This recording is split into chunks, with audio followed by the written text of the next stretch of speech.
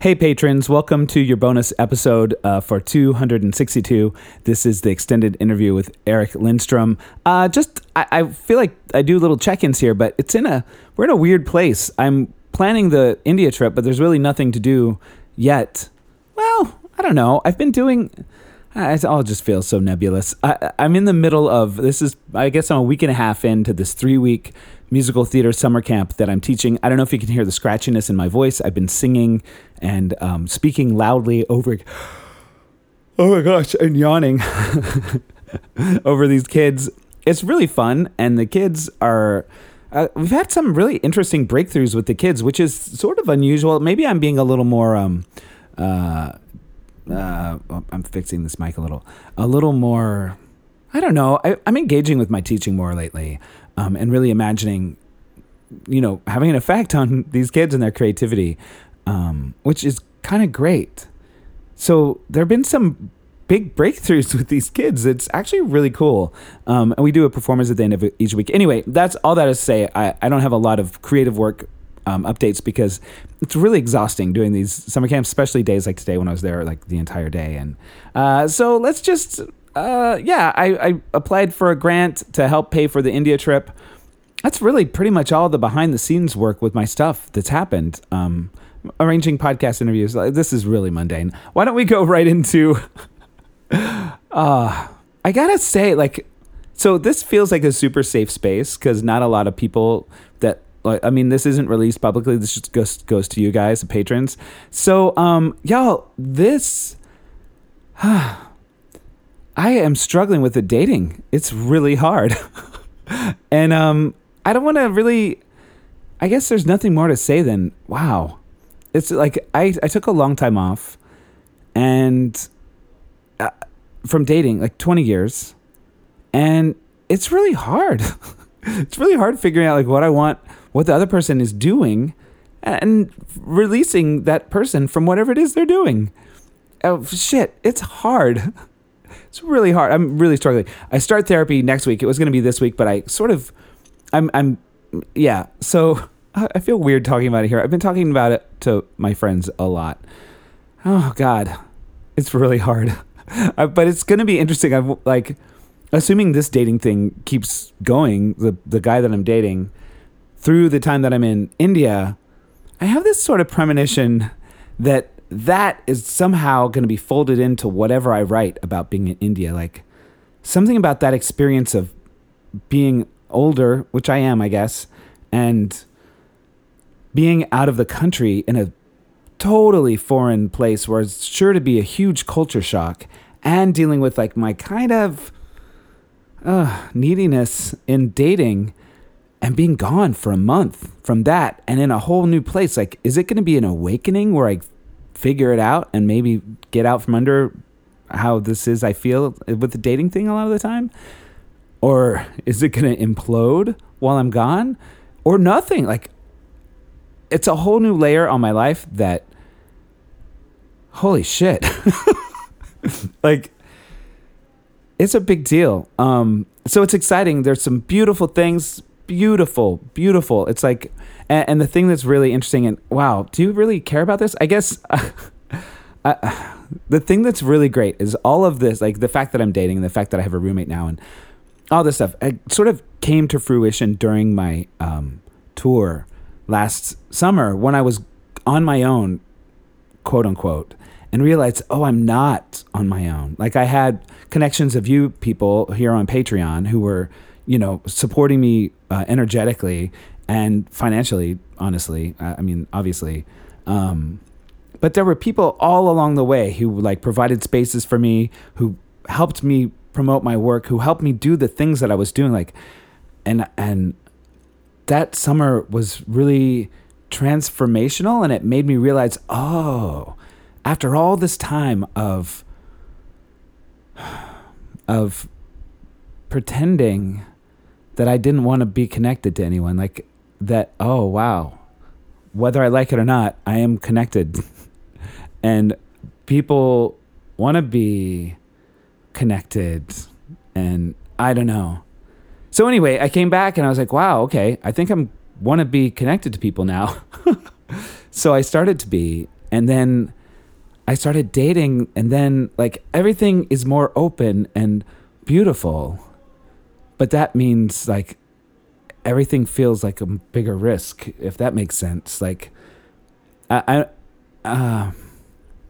think I was afraid of being afraid to lose something. So I just didn't allow myself to have anything. But it's weird. I'm thinking about all this Buddha stuff lately. Oh my God, everything is going nuts. I'm getting texts. I just got a text from the guy.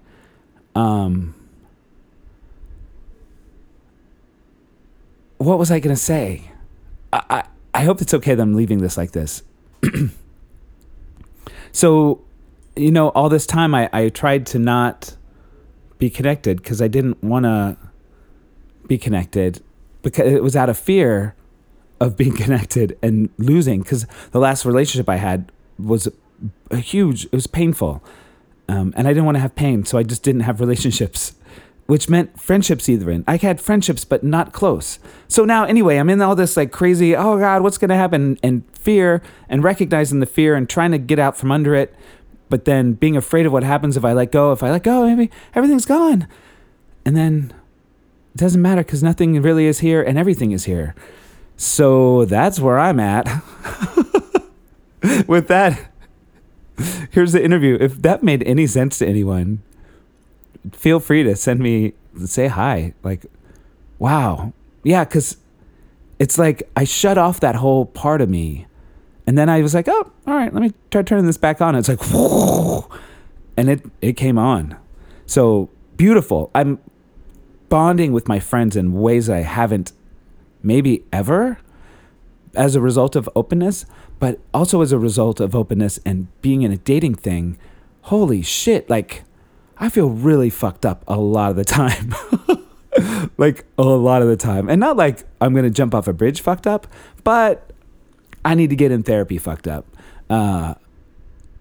Yeah. But it's good, right? Like, figuring that shit out, like, even at 49. Now that I'm 49, I keep trying to just round it up to 50. Are you doing that too? Like, anyone?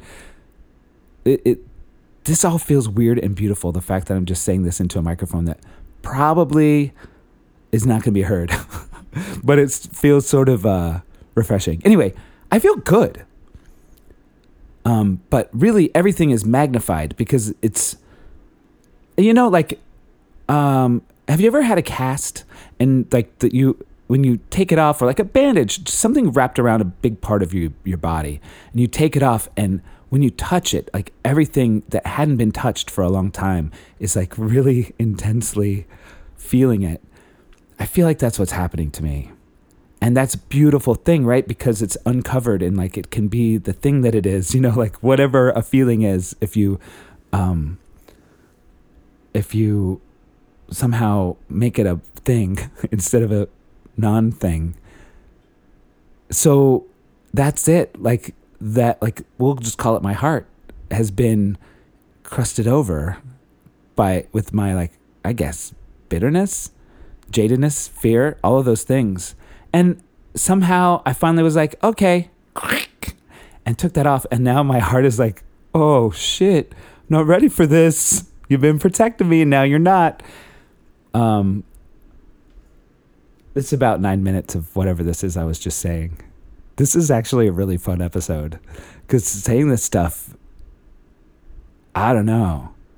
I got to talk it out because it's in my head, and like I talk about it with friends, like just the surface level things, like the fears of the dating stuff, the fear of what if, and that, like, and oh, he this, and oh, I did that, but this is like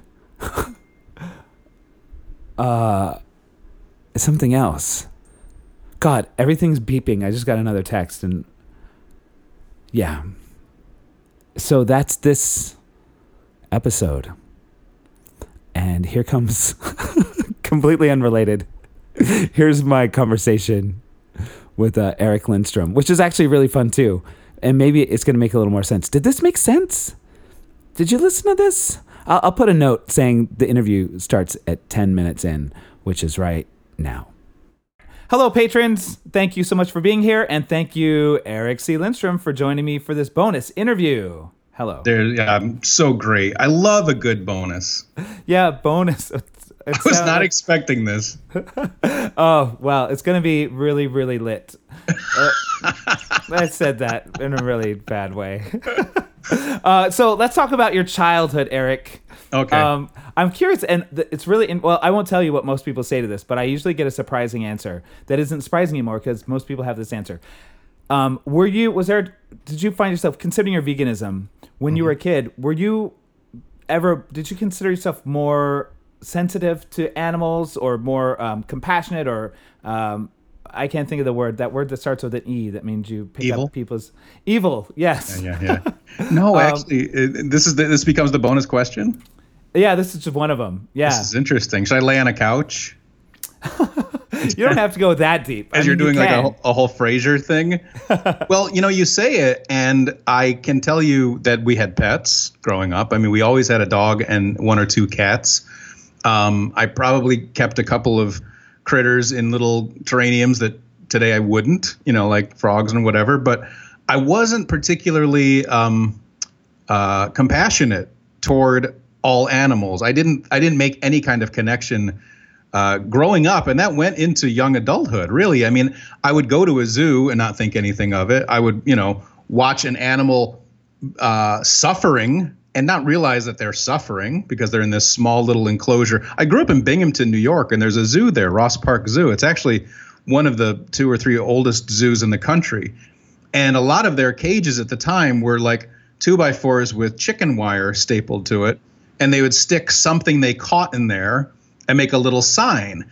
And you would just be like, oh, isn't that cool? There's a raccoon. Like, that's support, so you're supposed to be like excited about this.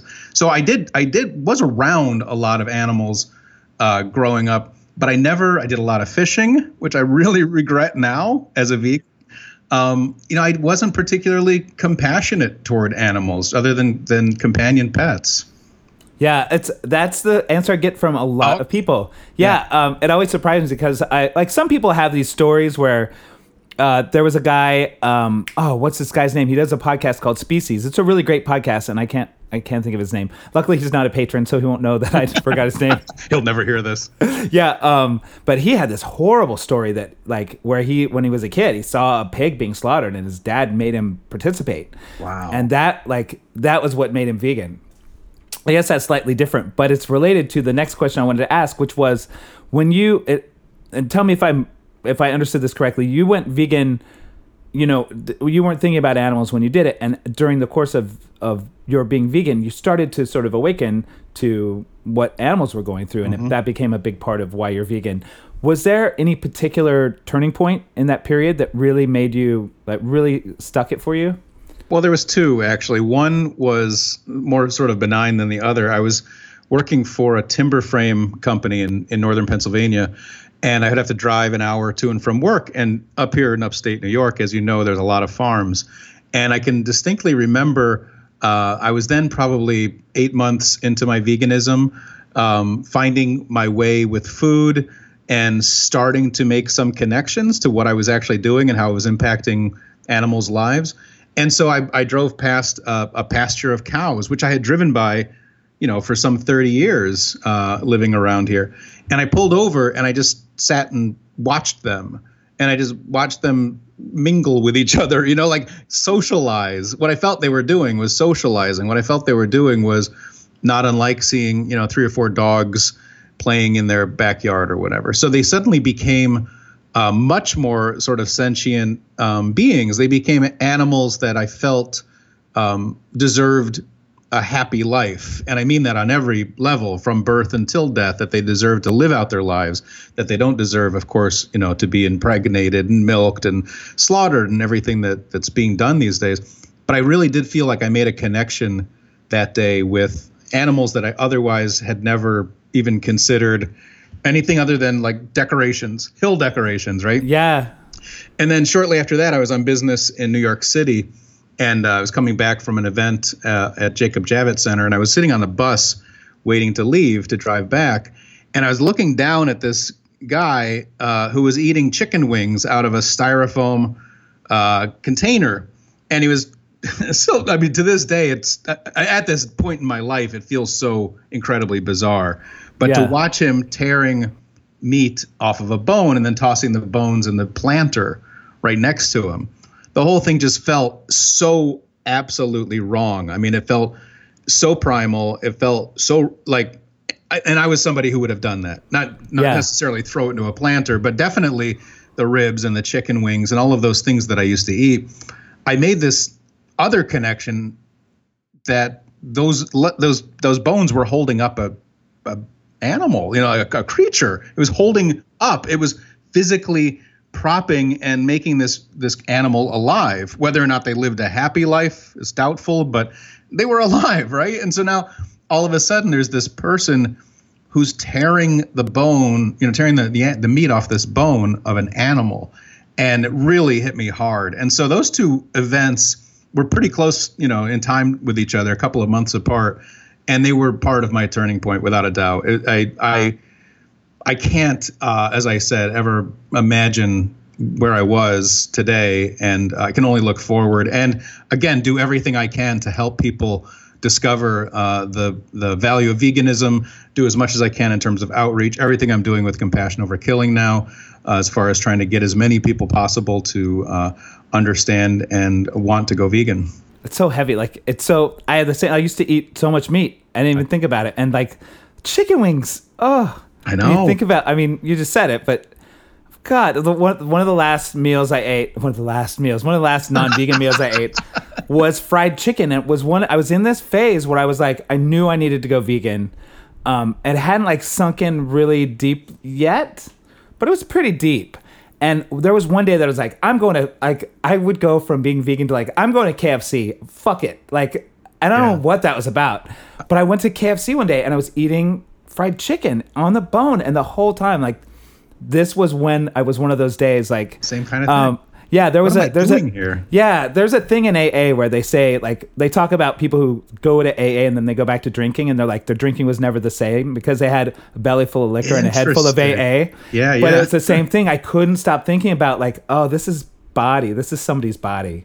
And I still kept eating it, but it was like, you know what this is? What are you doing? Yeah. It's really a trip. And we make that, sort of circling back to the new book a little bit, we make that connection with our kids all the time.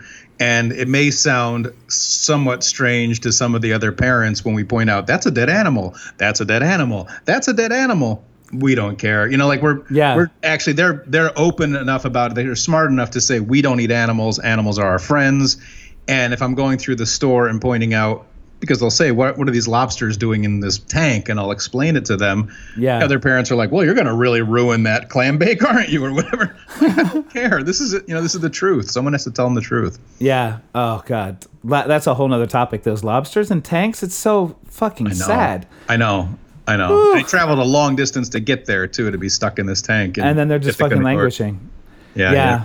All right. Lighter note. What's your favorite food in Ithaca or in general? Oh, yeah. Favorite meal, favorite, That's a good one, and I probably should have a super short answer for, right? But I'm always experimenting. I'm always either creating something new for myself and the family. I love cooking. That became a big turning point for me as well, taking all of my old recipes that I used to make as an omnivore and turning them vegan.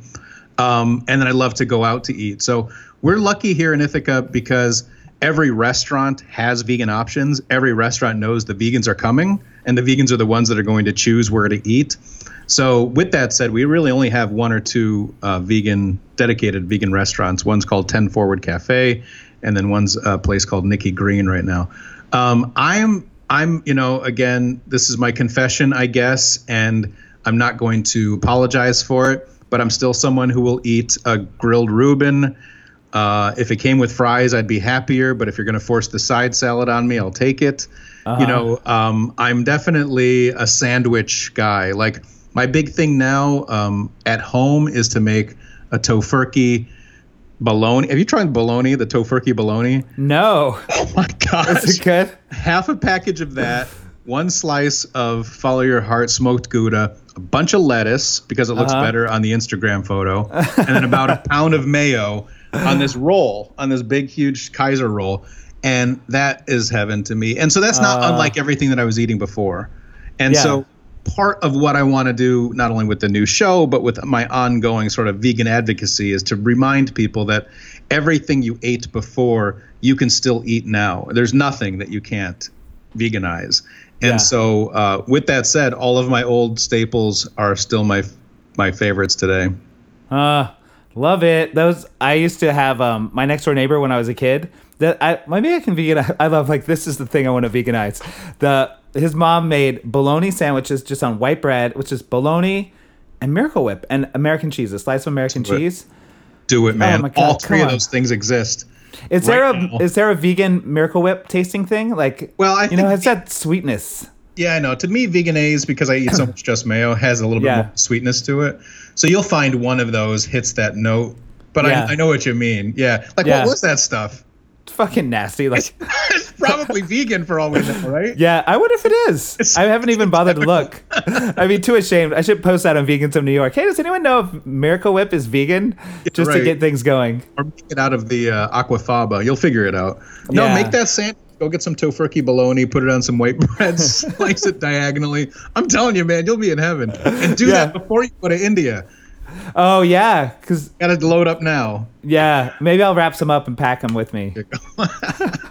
Thanks so much for doing this. But these bonus episodes always turn out better than the main episode. I know, right? Can you reverse them? Maybe I should. Or maybe I'll just keep telling people, like, I don't know. The good stuff is in the... Tag the other one. The better interview is the Patreon one, and I'll have to subscribe. Maybe I should mix these questions up a little more, so there's a little more, like, I don't know, because I think these questions are fun. Yeah, a little more fun. Well, they're fun, and they're a little bit, to be honest with you, as the recipient, they're a little tiny bit nerve-wracking, but you're easy to talk to that it works. Because I imagine there's some people who don't like being put on the spot and be like, oh shit, what am I gonna say?